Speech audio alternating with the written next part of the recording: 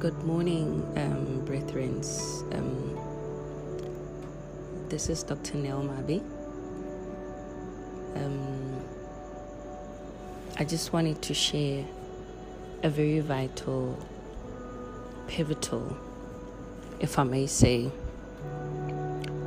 principle or lesson, depending where you're coming from, of life. It's basically one of the principles that I have come to learn and to hold, and are still trying to master as a believer in Christ, in maneuvering this world that we've come to be put on by our Creator.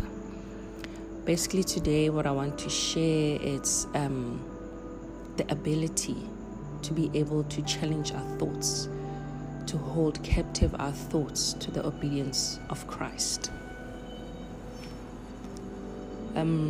Romans 12 verse 2 says, "Do not conform to the pattern of this world, but be transformed by the renewal of your mind. Then you will be able to test and approve that God's will is His good, pleasing, and perfect will." Now, being in control of our thoughts is a constant battle. It's an art mastering that doesn't come easy at all, and thus needs constant training. And hence we say that with God you can never be full. Now, how do we do that exactly? First, you have to ask yourself if what you're thinking is true, or if it's just a feeling in your thoughts that's hurting you. You ask yourself, number one, is it in line with what the scripture says? Secondly, is it building your joy and hope, or is it tearing it down? Thirdly, is it bringing negativity onto you? And if so, then you know that it is not of your Maker. It is not God's voice. It is not God's will. For His word says in Jeremiah 29 verse 11, "For I know the plans I have for you, declares the Lord, plans to prosper you and not to harm you, plans to give you hope and a future." And thus, just from this promise of God, you know for a fact that your thoughts are not of His. And hence you challenge them. You hold them captive to the word, and you let them speak unto you. You let them speak life unto you. You bury yourself in His word, and you hold firm to it. For the word of the Lord never fails. In Luke 1:37, the Bible says, "For no word from God will ever fail." And brethren, remember that God is not like man that He would have to change His mind. So you can trust Him.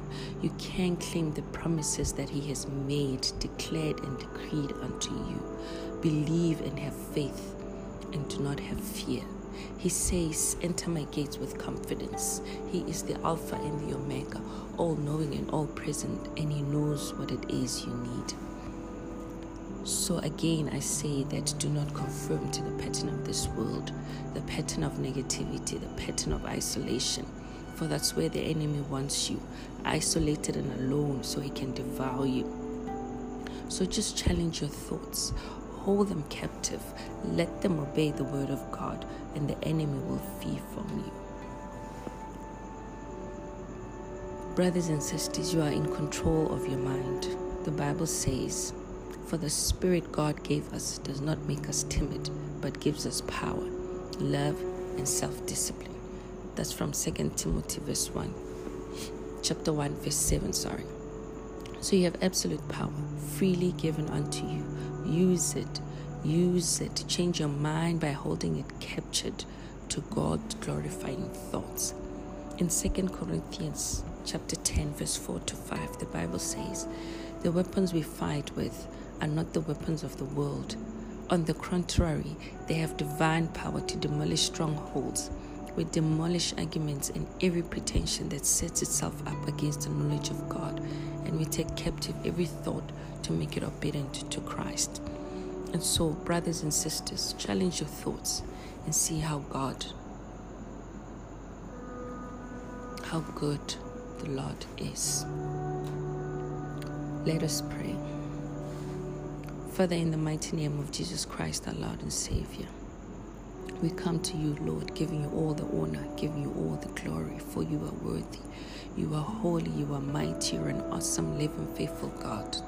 Father, we thank you for your love. We thank you for your faithfulness. We thank you for your kindness. We thank you for your mercy. And oh God, we thank you for your grace, for it is ever sufficient. We ask, Lord, in the name of Jesus, for the peace that transcends all understanding, for a sound mind and a mind that's daily renewed in accordance with your will.